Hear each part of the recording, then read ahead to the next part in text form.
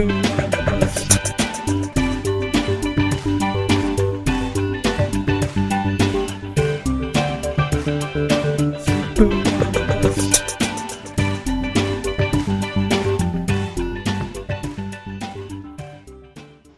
and welcome to episode number 129 of The Sleeper and the Bust. This is Nicholas Minix, your host, and joining me this week is a special guest filling in for Jason Collette.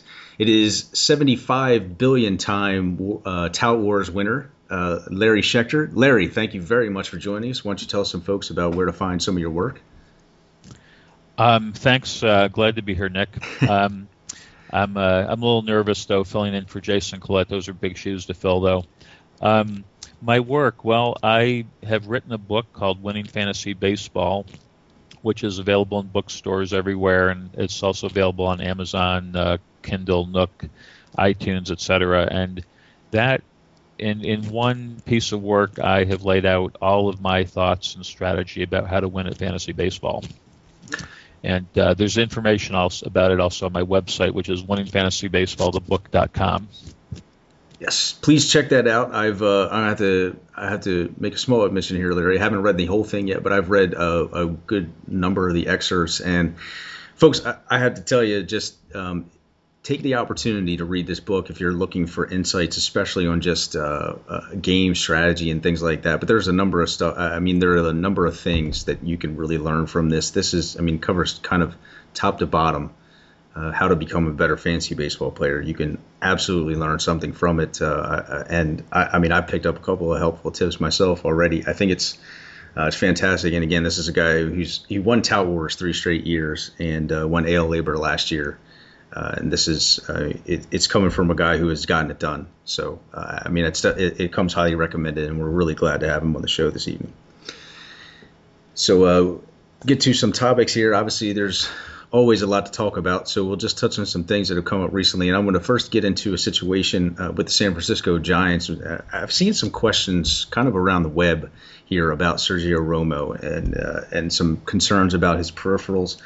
And really lately, he's been pretty bad. I think he gave up 5 runs on Friday and had a couple of shaky appearances over the weekend. The strikeout rate is down. The walk rate is about the same, but it is slowly rising, and really concern looks like he's giving up a lot more home runs. I think there's some concerning stuff here that we haven't typically seen from him in the past, and this includes, there doesn't seem to be anything wrong with the velocity, but certainly the results don't suggest that this is the same kind of Sergio Romo we've seen in the last couple of years, who has kind of slowly taken a stranglehold on this Giants' closer job. I would say that to me, it looks like a situation where I'd be a little concerned, but I don't know necessarily anything insightful off the bat that says, wow, this is a guy that I want to maybe sell low on or something like that.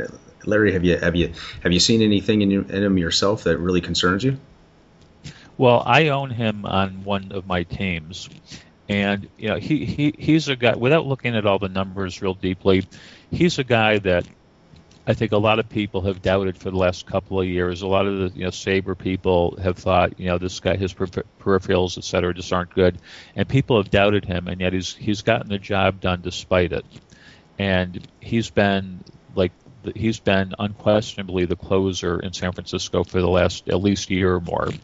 So unless he continues to do really badly, I'm a little bit concerned, but I'm not too concerned, because he had that one awful appearance a couple of nights ago, and then last night he got the first 2 guys out, he gave up a hit, and then the next guy hit like a line drive that should have dropped in for a single, and the outfielder made a diving attempt and he missed it, and it turned into a inside the park 2-run homer. So it was kind of a bit of a bad break there. So I'm, as a Romo owner, I'm a little concerned, but I'm not too concerned. On the other hand, just to bring out a name, I own Joe Nathan on a couple of teams, and I'm extremely concerned about him. So Romo, I'm definitely going to keep my fingers crossed that he has a couple of solid outings next time out, and if he does, I won't be concerned at all. Yeah, with as far as Romo is concerned, it's interesting you brought up it's essentially, and he's given up no earned run or unearned runs this year. which I mean leads to maybe there's some a little bit questionable scoring going on considering how many he's given up. He's hit four batters already, which is kind of unusual for him, at least in this short a period. And just in general, it seems like his location is a good bit off. But this is a pitcher who has dealt with injury concerns at times. I can't help but wonder if a little bit is just how much that they've used him in comparison to the past. But again, it's not something that I can say with great certainty that there's any reason to be concerned other than the strikeout rate is down. It looks. Yeah, I mean his even after these last two bad outings, his WHIP right now is .95, and that's after his last two outings. He won an inning and a third, giving up 7 base runners. So if you take that out of the equation, I'm trying to do the math real quickly. That's like 20 base runners in 27 innings. So before this, I mean, his WHIP was like .74. So I'm not going to worry too much about a little bit of a declining strikeout rate with a .74 WHIP because he still has he's getting almost a strikeout an inning. Yes, he is, and he seems to be. I mean, he's used his fastball a little less. He's used his changeup a little more, and he's always been heavily dependent on the slider. But basically, the pitch mix could be anything related to just the fact that he has been in a little more troublesome situations. And if you hang a changeup or something, if you leave a changeup out, it's a little easier to homer on that pitch sometimes. I mean, I think that's it. It sounds like, I mean, and again, with a nod to Larry's experience, I mean, this is a pitcher that he doesn't seem to be too concerned about. That would make me feel a little better about the situation. And speaking of Nathan, I mean, we could certainly elaborate on. This is a pitcher we've actually talked about a good bit in the past couple of weeks. I'm not surprised on that. Yeah, absolutely. And this is, some comments that Eno has made about him being very concerned. I mean, basically that he is pitching like an old pitcher, and with a combination of things, including down velocity.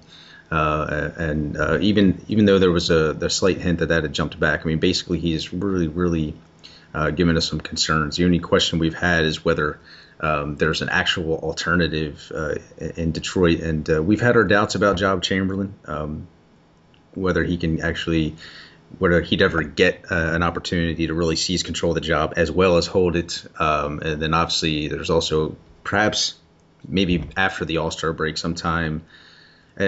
This, for me, is very hard to foresee. Is Joel Hanrahan becoming a true part of the equation as being a solution? So it looks like a situation that we've kind of evaluated and said, if Detroit does anything to address this, that's not Nathan. For the rest of the season, it ends up being a trade. Do you have any thoughts on that? What are your plans as far as any way you can give yourself a security blanket when it comes to Nathan?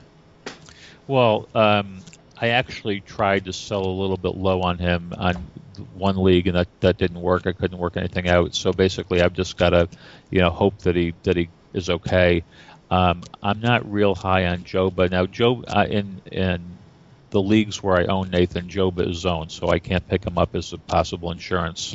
I'm not real high on Joba, and I agree with you. Hanrahan sounds like a long shot, but I think basically either Nathan is going to turn it around and be decent, or better than decent, or they're going to have to do something. And if Joba's not the answer, they'll have to look elsewhere. I've kind of been joking that they ought to go trade for Joaquin Benoit. That would be, I think, pretty welcome, especially for Benoit owners. I mean, he was a player who was speculated to be kind of the guy who would replace Street as soon as Street was injured, and Street turns out to be having one of his better seasons. So I guess that's disappointing. But we've talked about the possibility that maybe Street is somebody that Detroit pursues. I think it's going to be an interesting situation. I wouldn't completely rule out something where Nathan is a smart pitcher. He has figured out a way to work with less and less stuff throughout his career, but it takes some time to do that. Is he getting to the point where he's kind of hit the low threshold for the return on investment of becoming a smarter pitcher? We won't know until it actually happens. I mean, I wouldn't completely rule it out, but I would be doing what I can to to come up with some kind of alternative plan for those who own him in leagues, especially they give you opportunity in mixed leagues where you have opportunities to address that. Right. Yeah. As far as the Rays go, we know that Joe Maddon, I mean, he had given Grant Balfour the vote of confidence a week ago, and then by the next morning had said that he was going to go to a committee here, and really the Rays haven't come up with too many opportunities in the ninth inning. But Jake McGee actually registered a save today in a kind of what would you would call your classic save opportunity, converted today with pretty much no issues. Grant Balfour registered a save earlier in the week, and that was strictly because the Rays had gone well into extra innings. And Balfour pitched 2 1/3 innings, scoreless for a save, which is, I guess, kind of impressive considering that his last couple of outings, but especially that the last one had not gone well. But that's the only time that Balfour has appeared this week. And so McGee.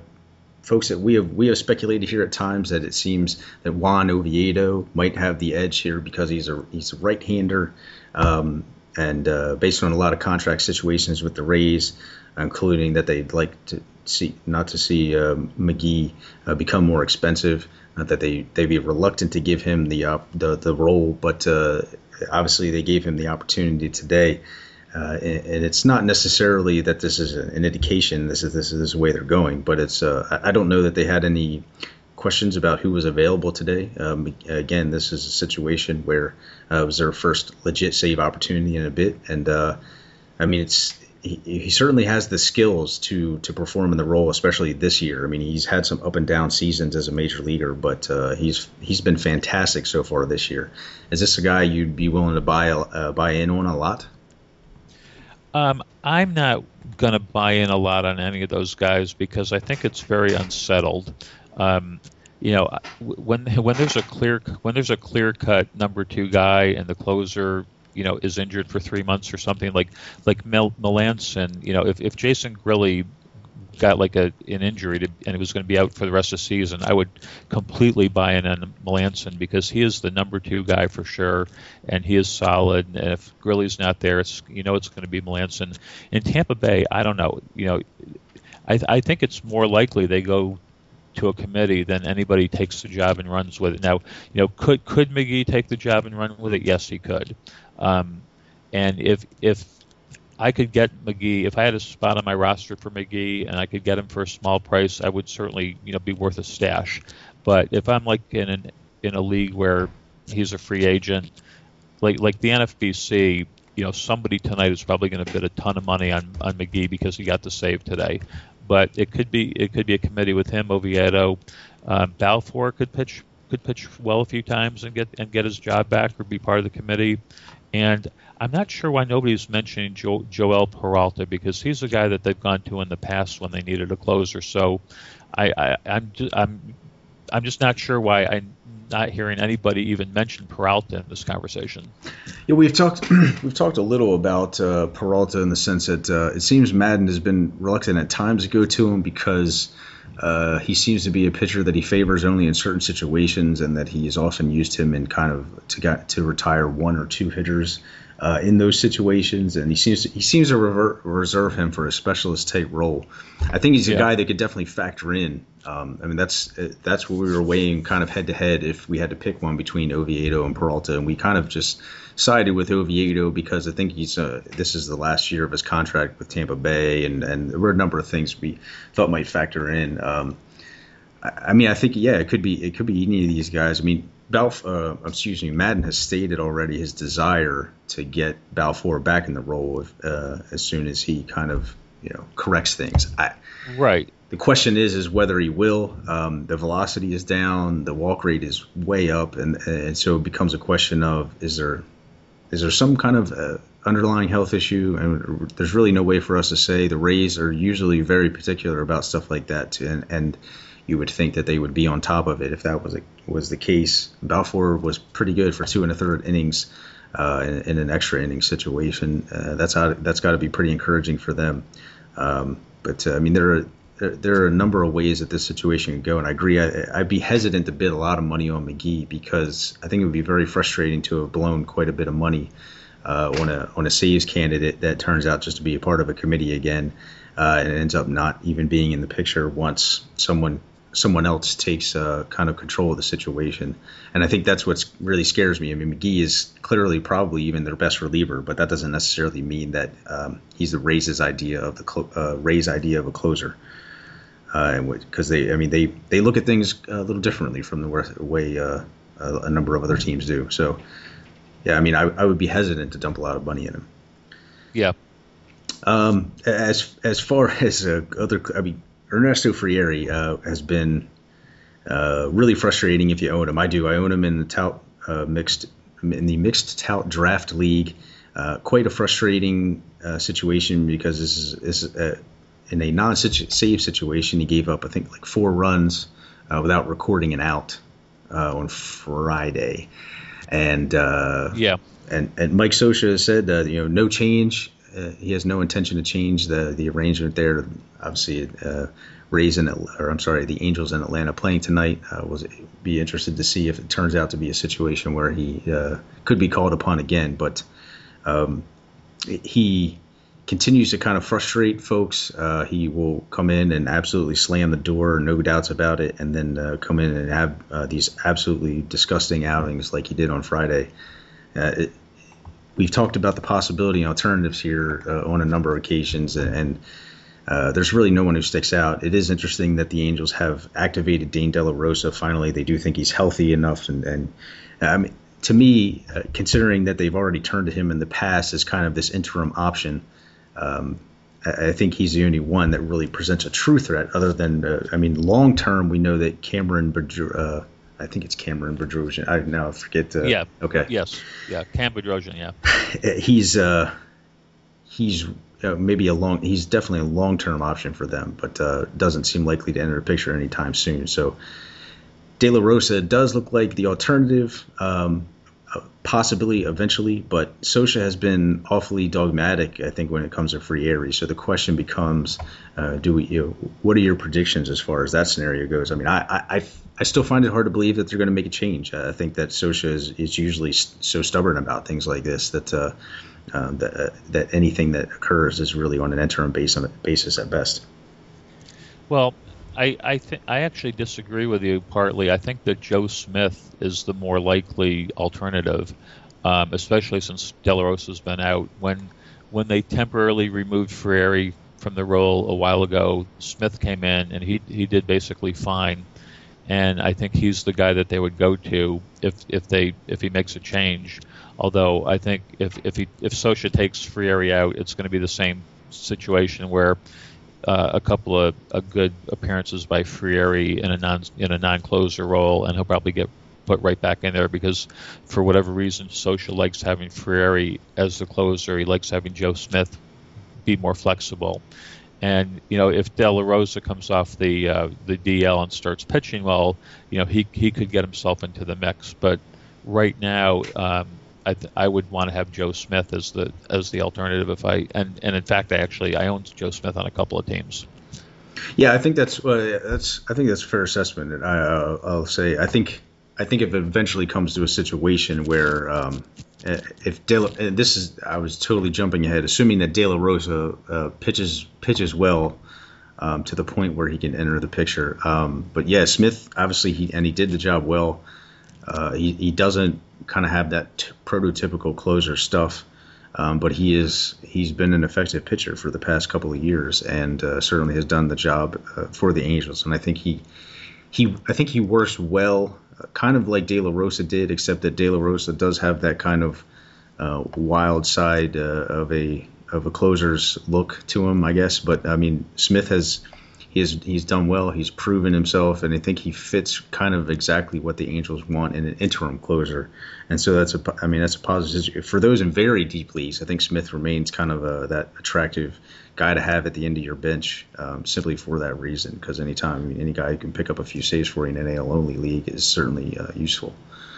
Yeah, I think Frieri's back into that short lease situation where, if he comes out in his next opportunity and is really bad again, he could get removed immediately, potentially. Yes. But like I said, though, he could be back as the closer 2 weeks later, like he was last time. Yeah. Yeah, and that's what is frustrating for folks who continue to speculate on the Angels situation. With the Cubs situation, it's a little different. It's interesting. Hector Rondon has been dealing with what we later learned was a sore elbow and was not available in a save situation on Friday. Neil Ramirez had a bit of trouble filling in for him at that time, but he locked it down and picked up another save today and on Sunday. And is in fact, this is a guy we've already talked about in here as being a very, very, very appealing pitcher, especially at least in the NL only leagues, as a player who could fill in for Rondon at times, and is going to give you fantastic numbers, or looks to be able to give you fantastic numbers, even when he's not pitching in a save situation. But it's probably still too soon to say that Ramirez is taking the job away from Rondon, because I mean this is the kind of thing where the Cubs are looking to build for the long term, and they don't necessarily need to be moving folks in and out of roles like that. But Rondon has not pitched too poorly in the role himself. He's actually he's done quite well. But this is a situation. These are anything you could see as far as anything about the situation, any insight you'd like to lend that you see about these guys in the long term. Ramirez to me looks like the more appealing of the pitchers, but I think necessarily it's not necessarily to say that he's going to steal the job anytime soon. Well, I actually picked up Rondon in three of my NFBC leagues. I picked up Rondon as a free agent earlier in the year, and one thing I'll say about Rondon, the last time he pitched on June 6th, he blew a save and he gave up 3 runs. And people who look at the box score see that he gave up 4 hits and 3 earned runs, and they would assume that he was awful. And I actually saw that game, and he gave up like 3 bloop hits. It was really just kind of like disgustingly bad luck, because nobody hit the ball hard and he gave up 3 earned runs. And that was the last time he pitched. And today, this morning, he threw a bullpen session to test out his sore elbow, and they said that went fine, and he would be available for the game. And then the game happened today, and they gave Ramirez the save situation. So at this point, I have no idea what's going on. It's possible that they've decided to make Ramirez the closer. It's possible that they said, okay, Rondon's available today. He made it through the bullpen session, but you know what? Let's just be cautious. We don't want to throw him into a game today. Let's wait another day or two and make sure his elbow's fine. So I think either of those scenarios, could be the situation. And so far, the manager hasn't said anything about what happened today. So as a Rondon owner, I think if I don't hear anything really positive by the deadline time tomorrow, I'm going to stick Rondon on the bench for this week, and I certainly think that if anybody can get Neil Ramirez as a free agent, without spending an arm and a leg, it's a good deal to get him. But right now, it's like I don't know. Is Rondon not the closer, or were they just being cautious with him today because of his sore elbow? Yeah, that's a good question. I think that's this is where you're left kind of in fantasy no man's land, or I guess in uncertainty, in a state of uncertainty where, I think it's based on usage. We could certainly speculate that maybe Ramirez is pushing his way into that position. Rondon at the same time, he is coming off a health situation. They do want to be cautious. Based on the fact that a pitcher through a bullpen session, and they were dealing with a situation where he was coming off a bit of elbow soreness, it would seem strange to me that they would make him available. I don't know how typical that is, though. I'm totally kind of I'm not really in the know as far as how they're willing to handle pitchers to that extent. But I would like to think that they were just being cautious there. Especially if I'm a Rondon owner, which I'm not, but I think it's something to see. I think both pitchers have pitched extremely well out of the bullpen after being kind of failed starting pitching prospects, and I think that both are worth owning. I mean, I certainly, even if Ramirez were to kind of take a stranglehold of the role, I would be reluctant to drop Rondon in a mixed league, but I think you would kind of have to. But in an NL only league, I would certainly I would not be in any hurry to get rid of him. And in a very deep mixed league, such as in an NFBC, I would be reluctant to drop him there. I think I would really need to see a situation look like Ramirez has really taken control of the job for an extended period of time before I dumped Rondon as well, because he has, and that's some great insight on that particular appearance. I think that he has performed extremely well in the role and has done nothing to relinquish it. Yeah, and I agree with what you said before. It's like if the guy has a sore elbow and today they think he's okay, so today he has an 11-pitch bullpen session to make sure he's okay and he's fine. Yeah, why would you put him in a game? Why would you throw him in a game today? That wouldn't make a lot of sense. So I would kind of think that they were being cautious, but I will have to wait until we hear something definitive and find out who gets the next save opportunity. Yeah, for sure. And moving to rotations, just an interesting development in San Diego. Once again, this is a player we've already talked about, Jesse Hahn, who received a kind of a spot start last weekend, and he did not perform well at all. But pitcher Eno was particularly high on him. As I said, I didn't know a whole lot about him, and did get to see a little bit of just kind of the products of that start. And Hahn has some great stuff. I don't think there's really any question about that. He has put up some fantastic numbers in the minor leagues, but no experience above the AA level, other than his spot going into that his spot start last week, but performed extremely well on Saturday, and is filling in for a demoted Tim Stauffer. He pitched 6 innings of 1-hit ball, walked 3, but struck out 7. And they were all shutout innings. Now this is against the Mets, so take it for what it's worth. But it was an extremely impressive performance in earning a victory there. And not a pitcher with a great deal of walk problems in the minor leagues, and is a pitcher who you could probably say that he's going to have some ups and downs. I don't think there's any question about it. First of all, he is a young pitcher, but I think really it's basically the reason talking about him is he replaces Stauffer, who was basically a stopgap, and for instance, Casey Kelly is working his way back from Tommy John surgery. He's not really still anywhere near being in the picture yet, though he's definitely getting close. I want to say that he's working his way toward being able to face live hitters and rehab assignment and things like that. But Robbie Erlin is a pitcher who's been dealing with some elbow soreness. Originally, they didn't think he was going to be out long at all, but now we're past his minimum stint on the disabled list. And so I think, at the very least, that Hahn is a name to watch with a lot of talent that if something goes wrong as far as Erlin goes, whether it's a setback or something of that nature, it's clear that the Padres don't want to resort to Tim Stauffer as anything more than a stopgap, and they don't really have any other options. And Hahn is a pitcher with a lot of talent, and so he looks like a guy who could maybe catch lightning in a bottle or something like that. If it turns out not to go the Padres' way, they can always go somewhere else. In the sense that they don't want to continue to damage Hahn's confidence or anything like that if he's not getting the job done. But I think it's a name to watch for sure. Moving on to Pittsburgh, we know that Francisco Liriano has hit the disabled list with an oblique strain. They come in, and here's a name, kind of a blast from the not so distant past, is Vance Worley, who picks up the spot start today, and looks like he's probably going to be due for at least another start or two, since we are talking about an injury that typically keeps out a player for at least the 15 days that Liriano will miss, and there's speculation that it'll be a bit more.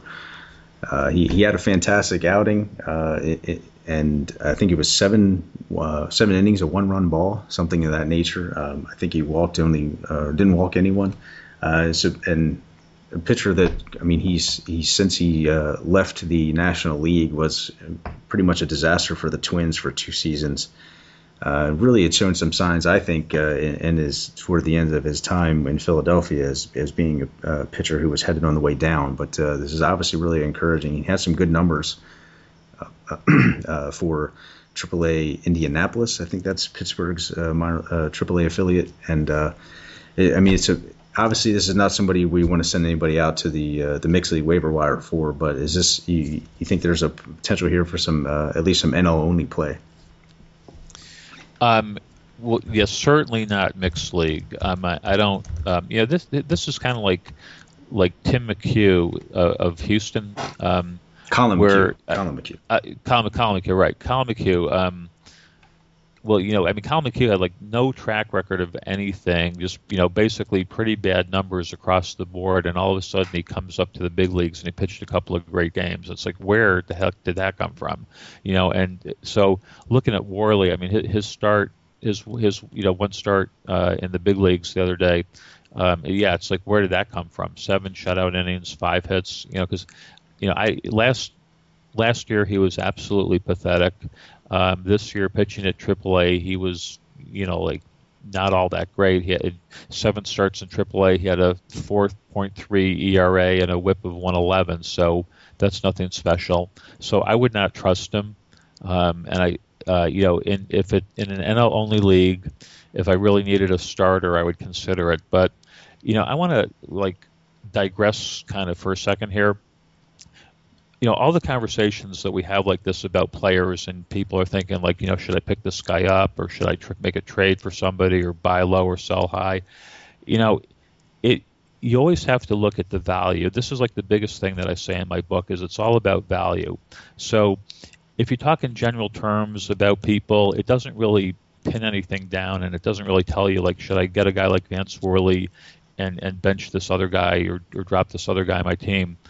What you need to do, in my opinion, is to make projections of what you think the guy is going to do. What's your best estimate of what Vance Worley is going to do, or Jesse Hahn, or anybody else, and then use an intelligently done value formula based on your league. Whether it's 5x5, 4x4 points, whatever your league is, you need an intelligently done value formula specific to your league to determine exactly what is the guy's value going to be.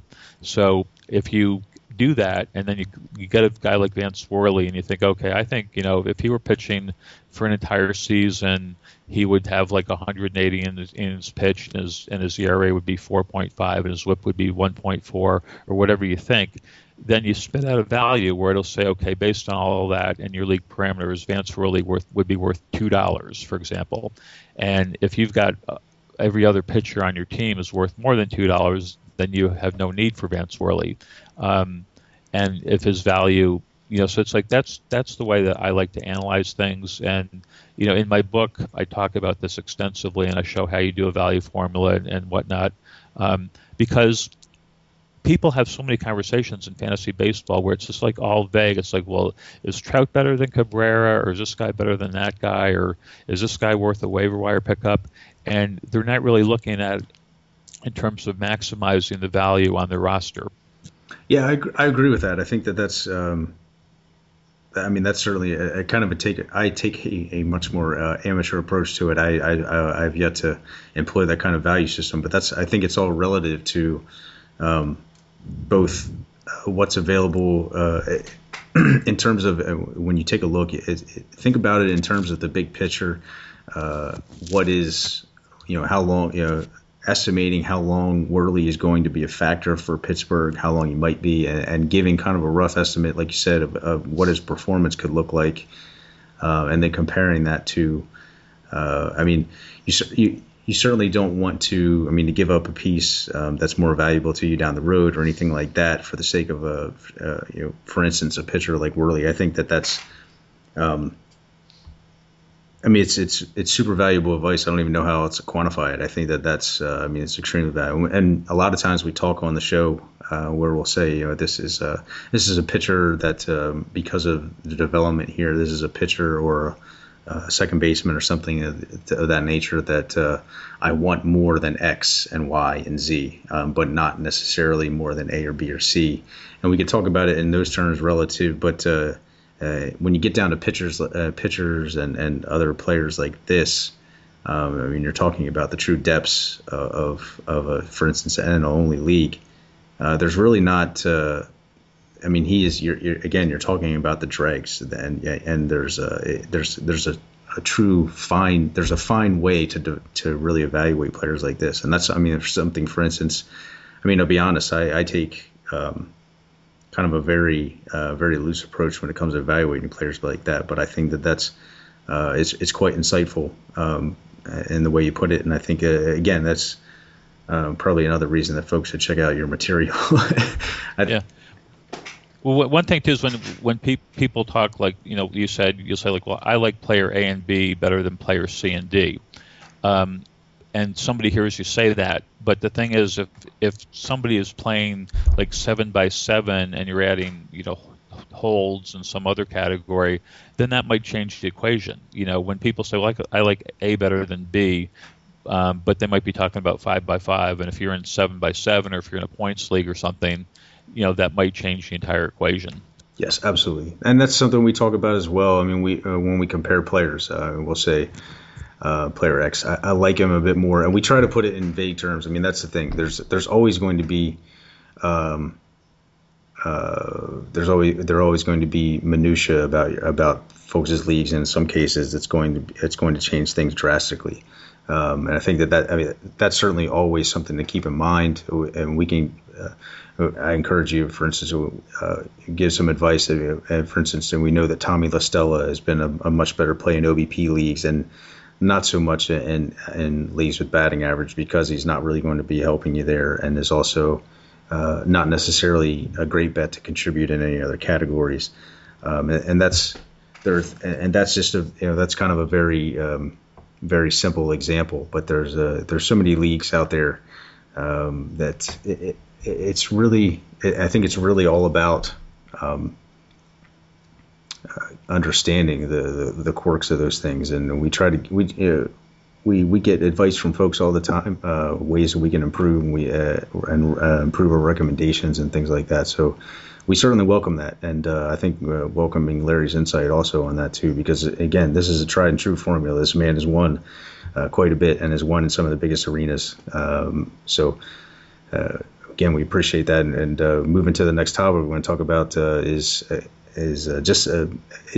found this a brief interest with Baltimore is that Kevin Gausman he's expected to make at least one more spot start coming up this Wednesday, and this is in spite of the fact that Miguel Gonzalez, who will be returning from the disabled list, and this is the pitcher. Gonzalez is the pitcher we kind of speculated would be the pitcher that would take a back seat to Gausman if the Orioles were to push Gausman into the rotation on a full-time basis. And this was our hope that Gausman would be that guy, and we believe that he had the stuff to succeed.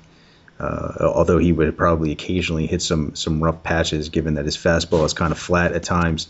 But Gausman's a guy that really intrigues us. Gonzalez is a guy who's pitched out of the bullpen effectively at times. And as long as the Orioles do not need him out of the bullpen at a time before Tuesday, when Gonzalez is expected to make his first start, Gausman will be pitching on Wednesday. But this is not Buck Showalter has made it clear. He says is not a move to a 6-man rotation. It's interesting that they're still going to give Gausman this extra start instead of sending him down. Perhaps it's just another opportunity to kind of be an audition. It's really interesting. I think if you're a Gausman owner or a potential Gausman owner, it's something to keep an eye on.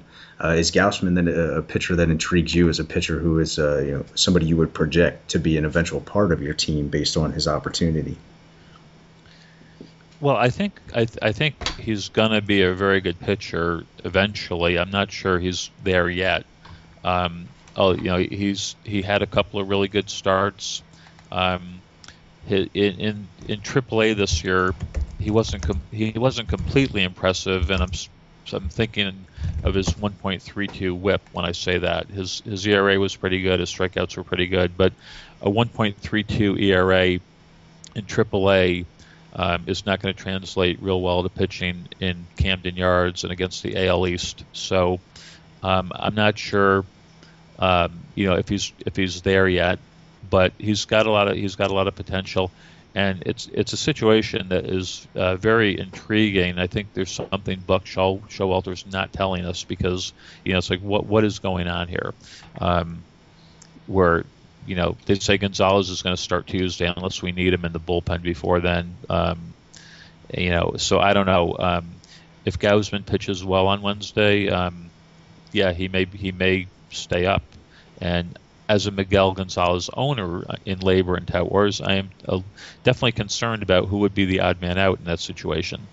Yeah, I think that's a good way to put it. Is that it's maybe there's something that he's not telling us, and that it's not necessarily that even if Gausman pitches well, but but regardless of the situation, it seems that we have at least received that it's almost as if it's kind of confirmation without it being confirmation that Gonzalez might be. It seems to be the guy who's going to get the boot once they decide to go to Gausman on a full-time basis, assuming that Gonzalez does not acquit himself very well, maybe leading up to the All-Star break. I mean, it just seems like sooner or later that change will become kind of a permanent thing, and it will be Gonzalez who's the odd man out. And there's the odd man out this past weekend was Oscar Taveras option. This was kind of a situation we've talked about before. I just wanted to touch on it briefly. And basically, the only thing I could really say about it was concurrent with the Matt Adams activation. And for those who've been waiting for him to come back, you have to be extremely happy with the fact that unless you were not able to activate him right away, that he hit 3 home runs, a home run on each of his first 3 days back. That's obviously extremely encouraging, considering that especially part of the reason you bought him was the power. But very, very encouraging there. Oscar Taveras optioned. I think it's just simply kind of an acknowledgement that they don't think Taveras is quite ready. It was an opportunity to give him a little bit of exposure. They also were visiting a couple of American League parks, and they had the opportunity to give him some playing time. But at the same time, I don't think he's too far away. I think that this is something I caution against, even though folks were kind of thinking this might be it. He's up for good. I think that there's still a little bit that they want to see from him, maybe work out as far as his ability in center field, combined with the fact that there might be a little bit of service time manipulation that they can get away with by sending him back down. But I think, if anything, this is a situation where I would want to hang on to him. Not be the least bit discouraged, because I think by July, say, there's a very good chance that he could be back up again.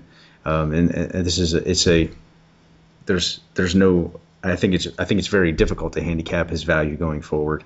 Not necessarily somebody I would like more than, say, I'm suddenly blank. Oh, Gregory Polanco. Again, this is a player that both Eno and I both like Polanco more than Taveras in redraft leagues this season. But going forward and as a keeper league prospect, I think Taveras is more intriguing. But any takes on as far as this Cardinals' situation? Is there any reason you think that Taveras may not even actually be a great own at any time this season in mixed leagues? Well, if you own Taveras, you got to hang on to him. But I at the beginning of the year, I was looking at the Cardinals roster and saying, okay, where are they going to put Taveras? There was a lot of hype about Taveras, maybe making the team out of spring training or whatever. But yeah, he could replace Bourgeois potentially if he's ready. But they clearly don't think he's ready by sending him down. If he'd come up and hit 400 with a couple of home runs or something, he'd probably still be here. But I'm not sure, but barring another injury, I'm not sure when he's going to get another chance. He may not be up that soon. So if you got him, you got to hang on to him because he might come up and be very good. But I think there's some people in leagues like the NFBC where he wasn't necessarily 100% owned a couple weeks ago. There's some people that spent huge amounts of their fab budget on him when he got called up, and they're really not happy now about it. Yeah, it's you know what? It's interesting that you bring that up. I think coming into the season, I was a little more skeptical, and I think I've kind of been talked into the belief that Taveras is kind of, sooner or later he's going to be up, and he's going to be up for good. And by sooner or later, I mean later is like I think even before the All-Star break. I think I was just kind of convinced of that. But coming in, I was a little more skeptical, I think, than the crowd as far as that, because, like you said, they have accumulated a lot of depth in the outfield at this point. It's a team. I think it's going to be an unpredictable situation. There's nothing clear cut about it. I think we could say with a little more confidence. For instance, it seemed like Polanco's call-up was an inevitability just from the direction that the Pirates were going in. And the fact that they had no clear alternatives. And not to say that John Jay and Peter Bourjos have really knocked anyone's socks off, but they play pretty good defense, especially Bourjos. That may be the primary concern for the Cardinals as long as Taveras is not proving that he's going to be necessarily a plus option with the bat just yet. But that's going to come in time. I think there's a little more reason to approach that situation with caution, and not necessarily think that this guy and because again, do love the ability. But he's not going to take, we don't expect this to be a player who takes the league by storm right away. He's not going to come up and hit 350 with 10 or 15 home runs for the rest of the season and steal 10 or 15 bases or anything like that. It's going to be good, solid numbers, but probably not anything that's going to help save your season. He's just going to be a solid contributor, likely, and that's just assuming when it comes up. So don't look at this player as a guy who's going to save anyone's season or anything like that. I think that's and the fact that I saw him drafted in a lot of mixed leagues in the sense that this is the player that folks wanted to hold on to all season and look at him as that type of player. And I think that was a dangerous way to look at him, unlike the George, for instance, a George Springer or a Gregory Polanco. And I think that's it's an excellent word of caution. Yeah, I don't understand why St. Louis brought him up if they weren't bringing him up for good. I mean, with a young prospect like that, he's in AAA, he's getting playing time every day. He's learning. They're trying to get him ready. So if they didn't, if they didn't think he was ready to come up to stay, I don't know why they brought him up as a 2-week fill-in.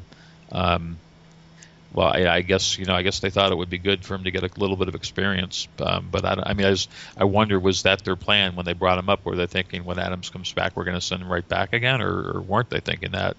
Yeah, and that's kind of something we wondered too. And I think when they first called him up, we thought, okay, that's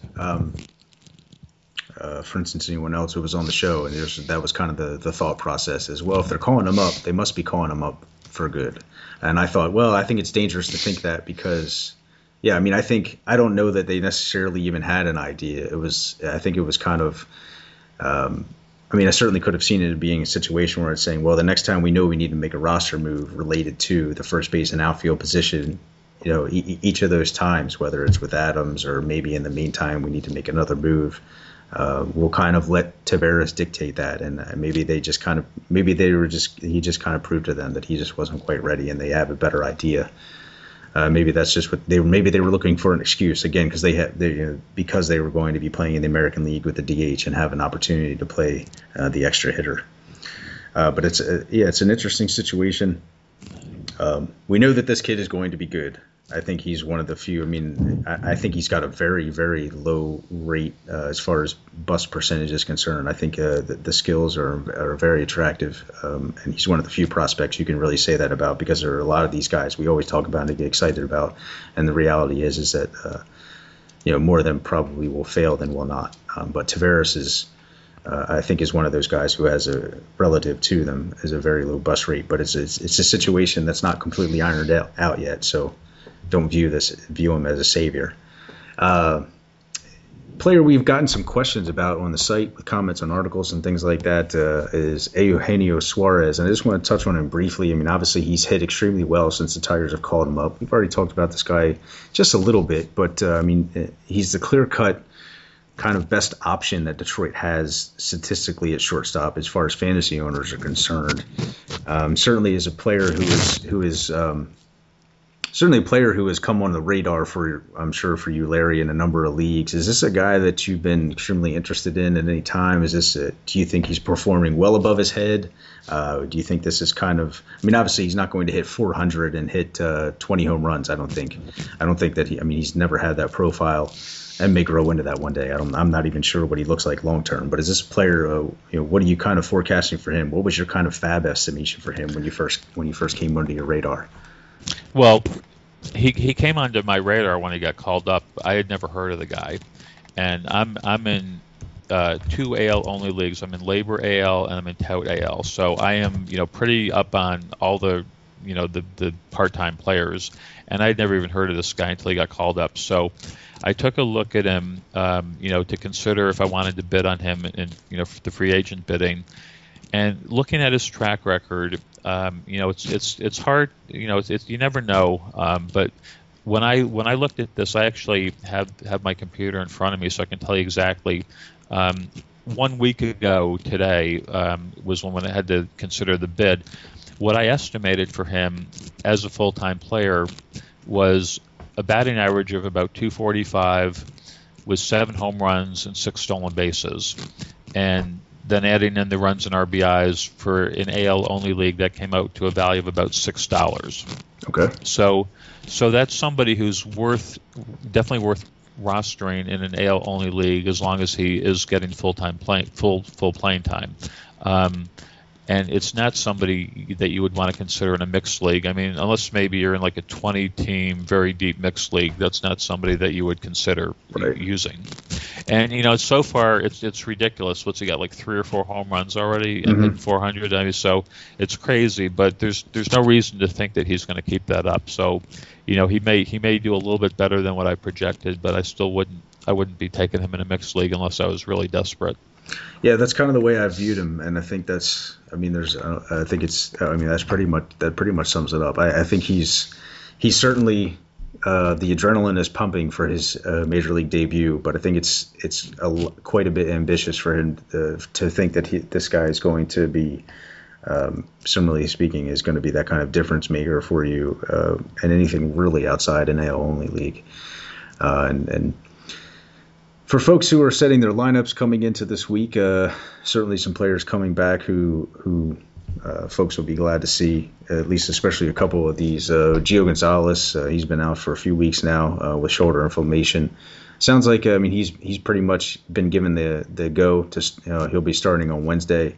I think he's been kind of a little hit or miss in his couple of rehab starts, and so for me, it's a pitcher I would be a little hesitant to throw back in there if it was a shallow league or a mixed league or shallow mixed league or something like that. But I guess in anything deeper, I mean, that he can pile up the strikeouts. I'd be a little hesitant to throw him in there. I think if you have alternatives.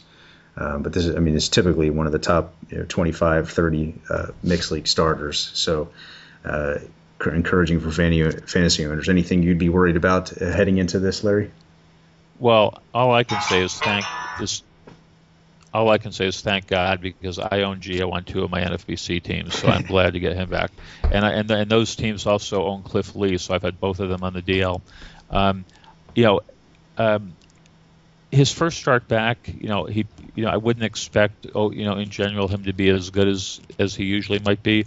But you've got to have some pretty darn good alternatives, because he's probably, when you bought him at an auction or drafted him, he's probably like the second or third best pitcher on most teams. So you've got to have some really good options to keep him on your bench. I would think, most likely just put him out there. Yeah. I would tend to agree with that. Unless it's like an 8-team mixed league or something like that, where but I think that's probably a fair assessment, because we know the caliber of pitcher that Gonzalez is, and I think if the rough minor league starts, and I would say the hit or miss, I guess, from minor league starts that he had building back up, if anything, there might be an indication of him working out the kinks, working on something specific. Is not necessarily a reason to be worried here. Another player, it sounds like this is basically just they haven't actually filled in the blank of expected activation date. I think Shane Victorino is past his eligible to return date, but coming back from the strained hamstring. We know all along that Boston said they intended to take it easy with him, not look to do anything to rush him back or anything of that nature. But it sounds like he's going to be back this week. He started a rehab assignment, and they expect to give him a good 6 or 7 days on the farm. And assuming all goes well, it sounds like he will be back. Not a player that I would look to start in a league with weekly lineups, simply because with a soft tissue injury, you never know, could have some kind of aggravation, and then you're stuck with an empty spot for a while. And again, it's just simply. It's this week. I mean, we probably won't get him back until this weekend. But all things sound positive there. But and Larry also is an avid follower of the Red Sox, I should mention, and so he might have something different to share with us, or some insight as far as Victorino is concerned. Well, again, I'll say thank God, because I own him in LABR and Tout Wars at a couple of NFBC teams. In fact, I drafted him on an NFBC team, and like 40 minutes later found out he was going to start on the DL or something like that. So I'm glad to get him back. Hopefully he'll stay healthy for a while.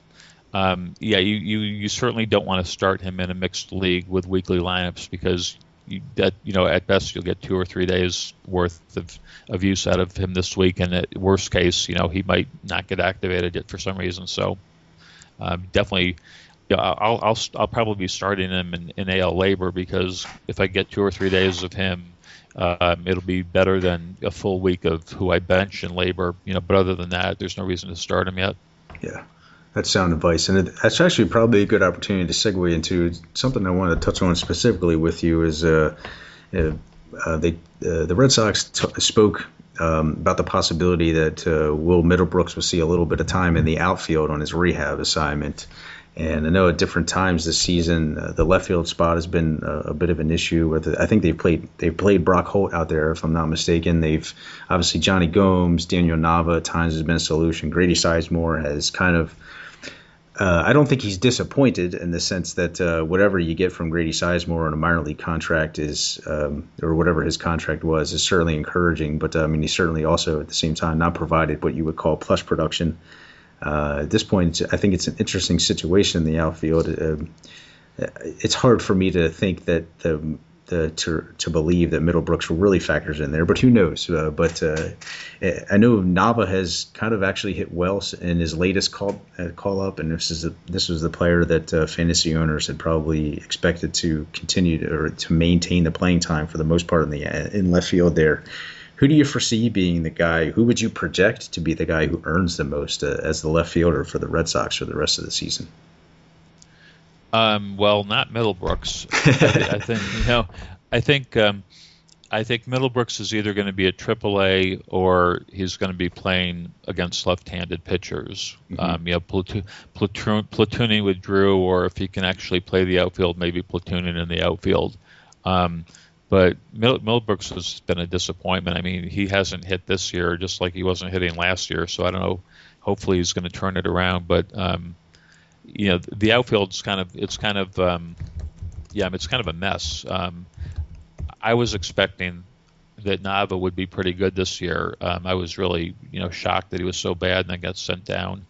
And I'm kind of waiting to see, when I don't own Nava anywhere, but I was actually tried to take a shot at getting him in a trade in one of my leagues, which didn't work out. But I was like, trying to maybe get him cheap, hoping that he might stick and play against right-handers. But when Victorino gets activated, I'm waiting to see, will Nava get sent down, or if not, who's going to get sent down?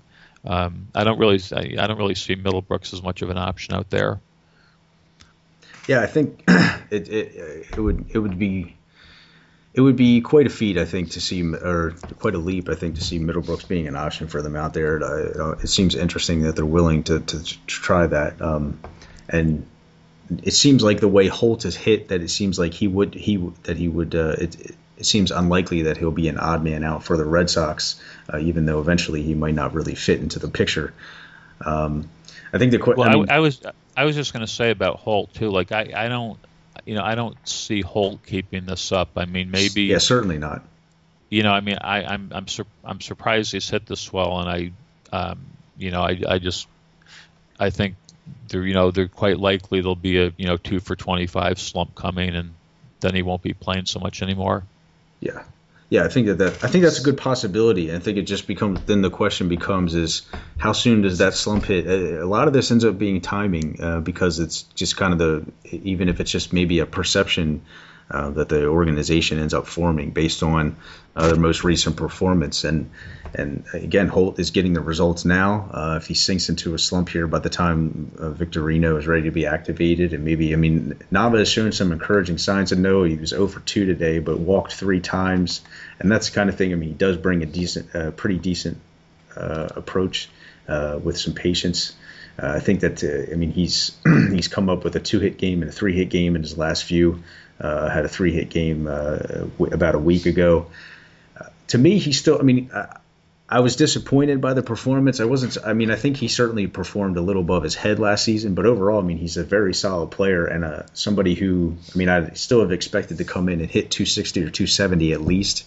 And be kind of a steady presence out there. And I think it's a little disappointing. And if I had to project somebody to be kind of the best player to own in that spot in the for the rest of the season, I'd put it on him simply because I like the combination of the skills. But it's such a difficult situation to predict because a lot of this is going to be based on timing. It seems based on the way certain players are performing at the time that the Red Sox need to make roster moves. Yeah, and even who has options left and who doesn't. Yes. But yeah, I mean Nava. I mean if he could keep the job, at least against right-handers anyway, you're probably right. He probably would be the most valuable. Yeah, but that's. But if Victorino gets activated and they send Nava down again, I wouldn't be shocked. Right. I'm the same way. I mean, I think it wouldn't be the least bit surprising. And it'd be unfortunate. I mean, he has the best mixture of skills, but playing time is just we've talked about, or I've talked about in a number of other spots. I mean, playing time is such a difficult thing to project because you can project rates and things like that, but a lot of it comes down to timing. Back in March during draft season, I had Nava included in my pool of players for a 15-team mixed league. So I thought he was worthy of being in 15-team mixed leagues. Surely, I think he had to be drafted in 15-team mixed leagues. And that was assuming he would platoon against right-handers. So it wasn't like thinking he was going to be full-time or anything. Right. Certainly. I think if anything, it's just nice to know maybe that Johnny Gomes hopefully is not any sort of long-term solution there. Finally, he to me is just kind of he's certainly earned his place, I guess, in the clubhouse, but is really kind of a maddening player when it comes to fantasy. Just a few more players we'll touch on real quickly that are making their way back for folks is Eric Young Jr. expected to be activated from the disabled list on Monday by the Mets, coming back from a strained hamstring. I would guess that he looks like he'll be in line for some considerable playing time there, at least in the short term. I'm not sure if Juan Lagares has made it back from the disabled list yet. Matt Den Decker seems like a guy who would get sent down. I think it's an opportunity, perhaps briefly, to touch on how incredible Bobby Abreu has been. This is another performance that I really don't think fantasy owners can expect to continue, seeing as how he's like 79 years old. But any thoughts here on how there's some the Mets have been putting together a patchwork outfield that seems like it should not be working, but so far in a way it has, at least in terms of, for instance, Bobby Abreu's performance at times. I mean, earlier this season, Matt Den Decker was hitting a bit, but none of these guys look like a long-term solution. Any thoughts on that outfield, and if there's anything to be interested in here?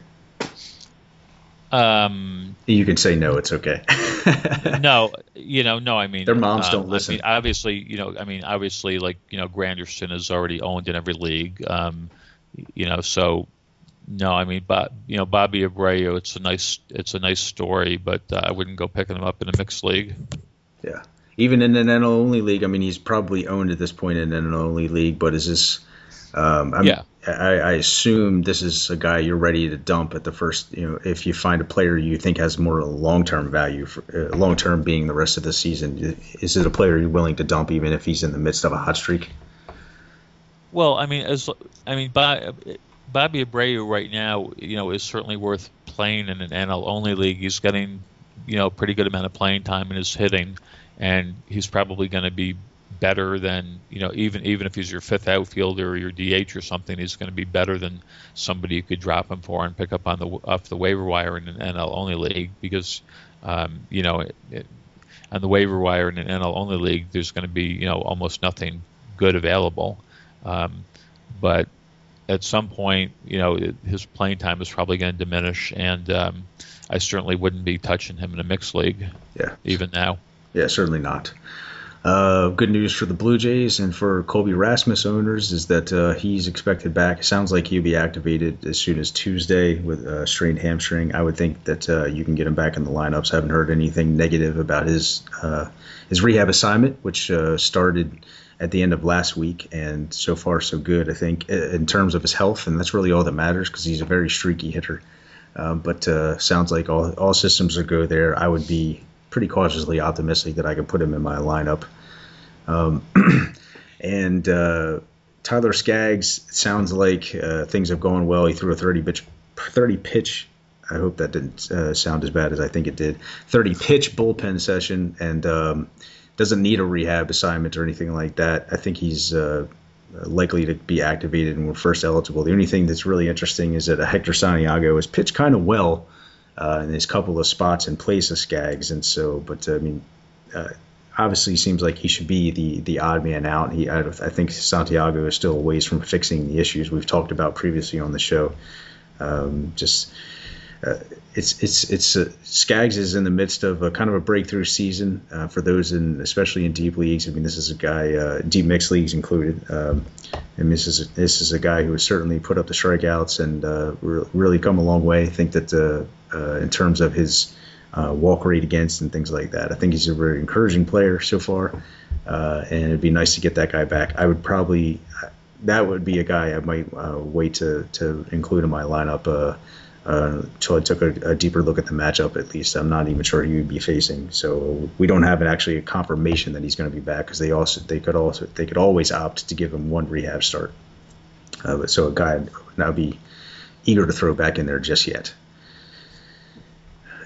Just a couple of quick topics to talk on.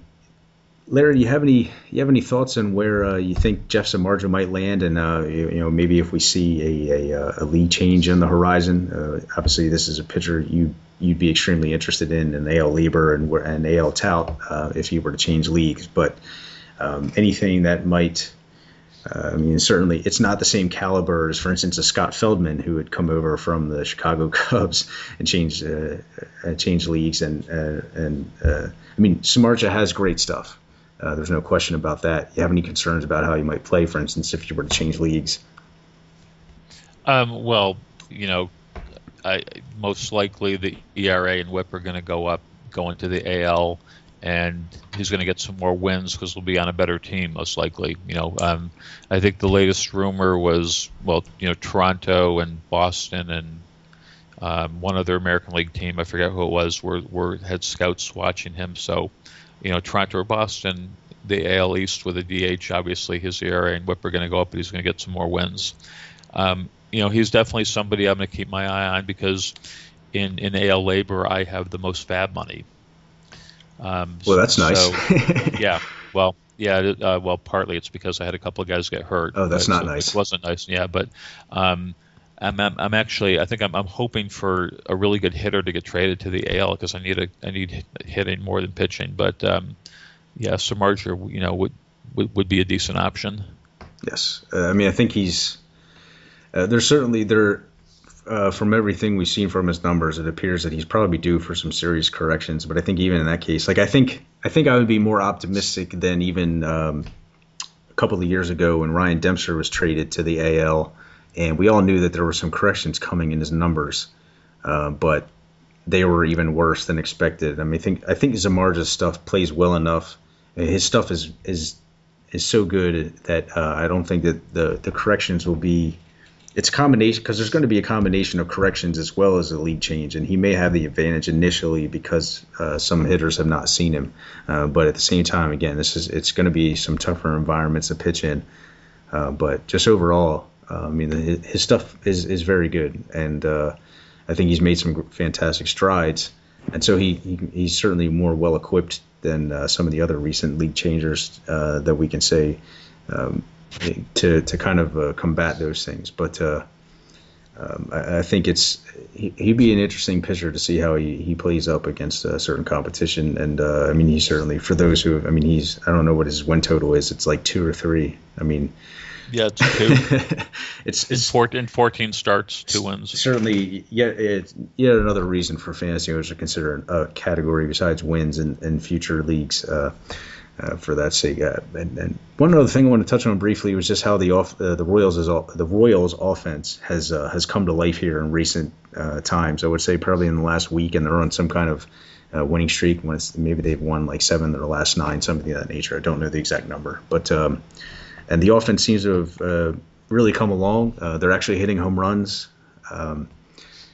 I think it's really encouraging, and this kind of coincides with it wasn't too long ago that they changed hitting coaches in Dale Swaim, and so far so good. I mean, I think that for instance, I mean, I think this is something to be aware of in terms of when a team makes a coaching change like this, and then shortly thereafter the results change. I think that there's something to it. I mean, it could be just a case of some luck changing there, but I think there's a lot more to do with it than that, and I think some of it has to do with the Royals' approach. Just from watching a little bit of them, you have any insight on the Royals and themselves? I'm not saying for everyone in mixed leagues go out and pick up Mike Moustakas by any means, but I think you have to be encouraged, especially if you were an Eric Hosmer owner, a Billy Butler owner, Alcides Escobar, Omar Infante, particularly. He was struggling quite a bit. Yeah. Norichika Aoki, maybe even because he was not performing up to expectations. Are you more excited about the Royals' offense now? Well, I figured they would hit. I mean, I knew. I mean, Omar Infante is not going to hit 240 all year long, and Billy Butler is not going to hit 250 with 1 home run or whatever it is all year long. So, I know the guys can hit. I'm not sure if it was a coincidence about the hitting coach, or if they just relaxed having a new hitting coach, or if he changed their approach. I have no idea, but it's certainly no surprise that they hit, because they obviously had a lot of people who can hit better than they were hitting. Yeah, yes, I think that's certainly true. I mean, I certainly expected some things to come around. I knew that they were all better hitters than that as well, and I think that's. I think it makes you wonder. I mean, certainly sometimes it just takes a change in the coach just to say, hey, everybody is doing this or that. I mean, I think it's. I mean, call your league's Billy Butler owner and see if there's still any chance left of buying low. Yeah, in this day and age, it becomes harder and harder to buy low and sell high and things like that. But also at the same time, there's reason to start selling low and buying high, and so maybe folks are willing, a little bit willing, regardless, to make some moves. And I think, I mean, there's too much talent on this Royals offense for it to have continued to perform the way it was. And I think that whether it was or was not, but if Swaim happened to be part of the key that helped to unlock it, I think I would just be a lot more encouraged. Obviously, this is only roughly a week's worth of results, and so there's a small sample when you're dealing with a wide array of players. But I think that we know that that it looks like there's a lot of hitting talent there. That's it's primed, I think, to contribute. And if anything, then there's an opportunity, a reason not to be overly concerned for the long haul, at least. And as a result of that, I mean, I've seen speculation about possibility that the Royals want to trade James Shields and things like that. I still think that the Royals will consider themselves in the race for as long as possible and do everything to avoid that. And if the hitting is coming along, I think that just is going to be even more reason. I mean, this could be a team that turns out to contend. It could not, obviously, as well. Still could easily continue to disappoint everyone. Not to say that I wasn't picking them to win the division or anything like that, but I think it would be safe to say that the Royals are kind of desperate to see some returns on the things that they've been telling folks to expect, and so I think that they're going to do everything they can to cling to that before they start looking to sell pieces. And so maybe the Royals offense turning around is just some more reason to believe in that.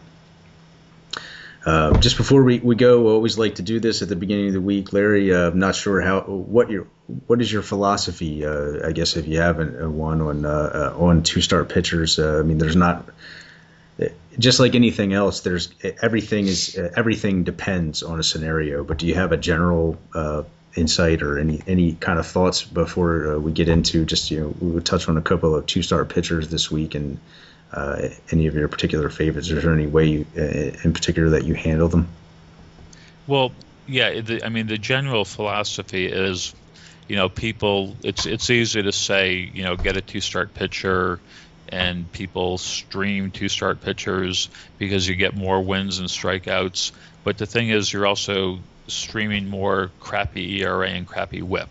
Right. So, like everything else, it comes down to a question of value. And, like in my book, the chapter about, in-season management, I discuss this topic and I show examples of, what is a guy's actual value when he starts twice compared to when compared to his usual value. And that way you can figure out, like, how much more value am I getting by getting this two-start pitcher than this one-start pitcher as an alternative? Like if I have say Gio Gonzalez with one start, and then I got this other guy who's not as good a pitcher as Gio, but he's got two starts. Well, when does the two starts become more valuable than Gio's one start? So again, like anything else, if you have numbers in front of you and you put it into a value formula, you can spit out a value and say, okay, this guy starting twice would be worth $15, and Gio starting once would be worth $12.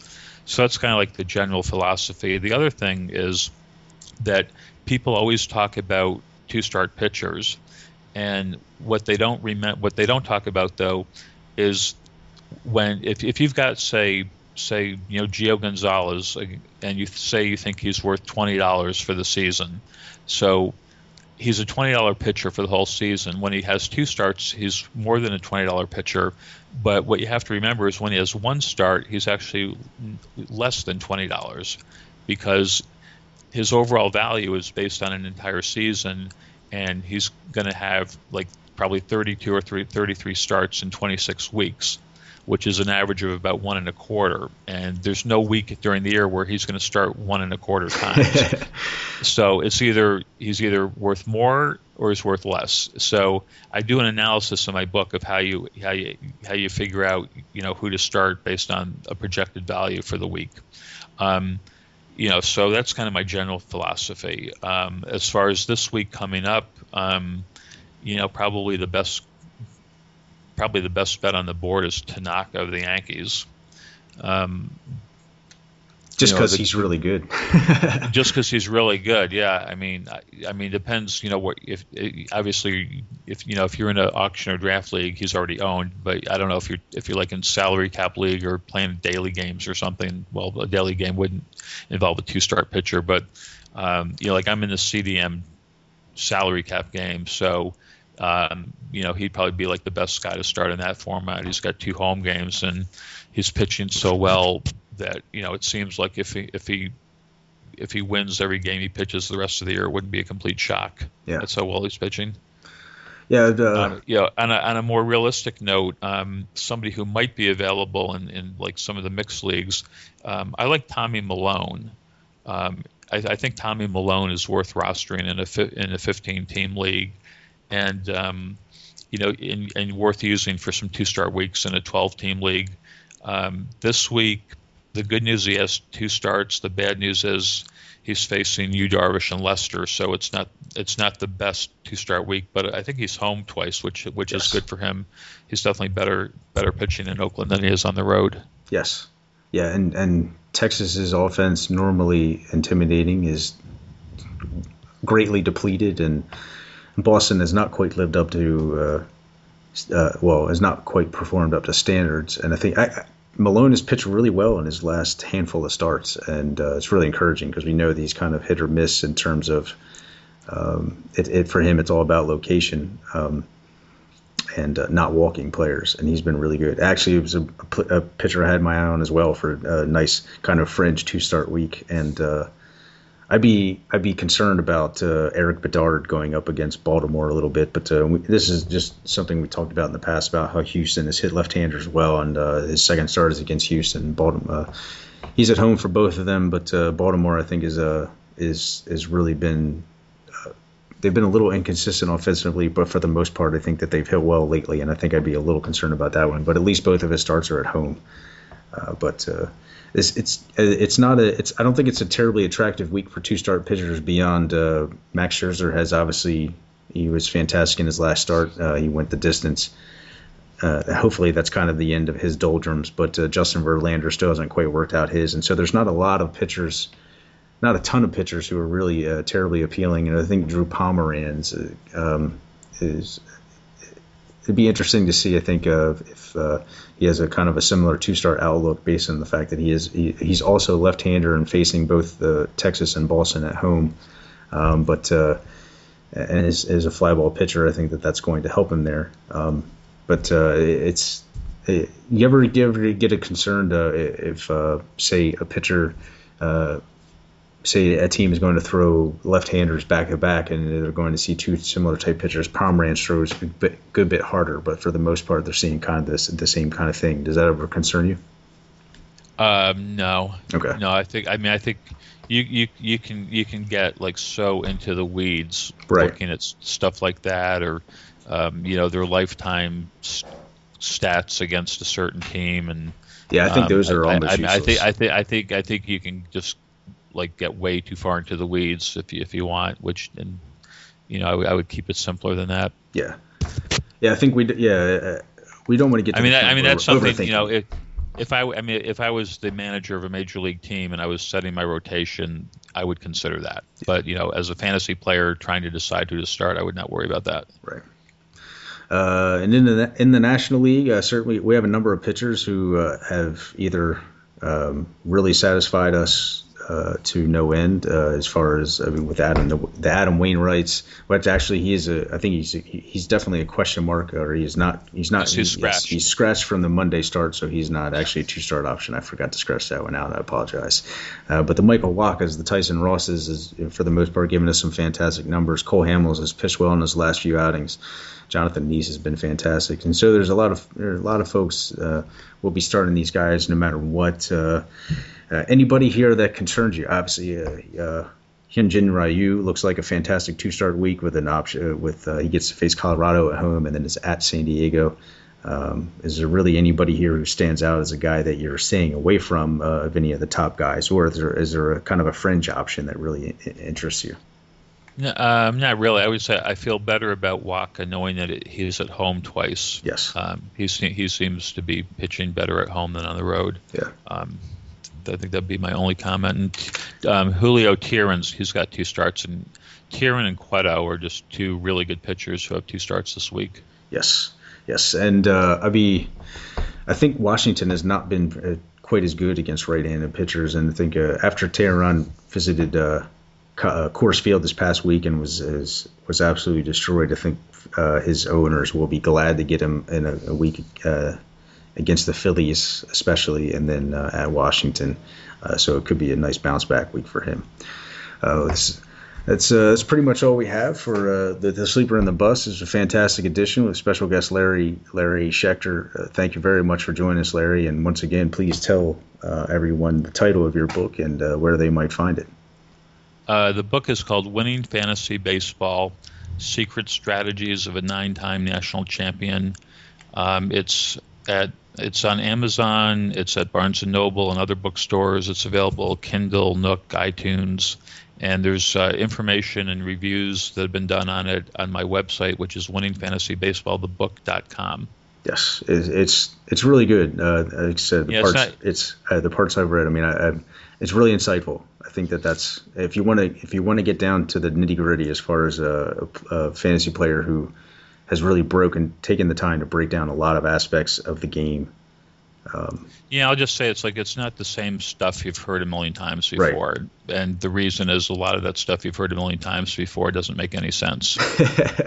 Yeah, I think you do. I think you do a very good job of putting things in context. you understand the relativity of it all, and that, I mean, you try to give folks a very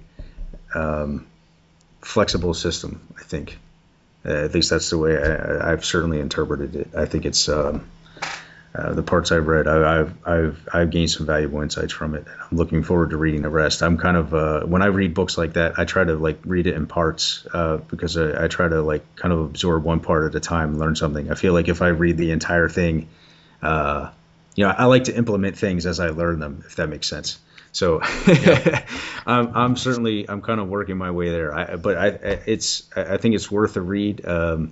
A number of other folks in the industry have read it and given it a great deal of compliments. I think it's something that fantasy owners should check out because you will learn something from it. I don't think there's any question about that. And again, the website for the book is winningfantasybaseball@thebook.com.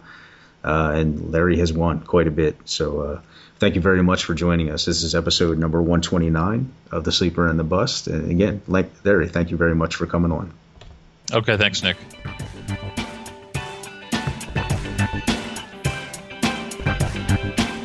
Boom.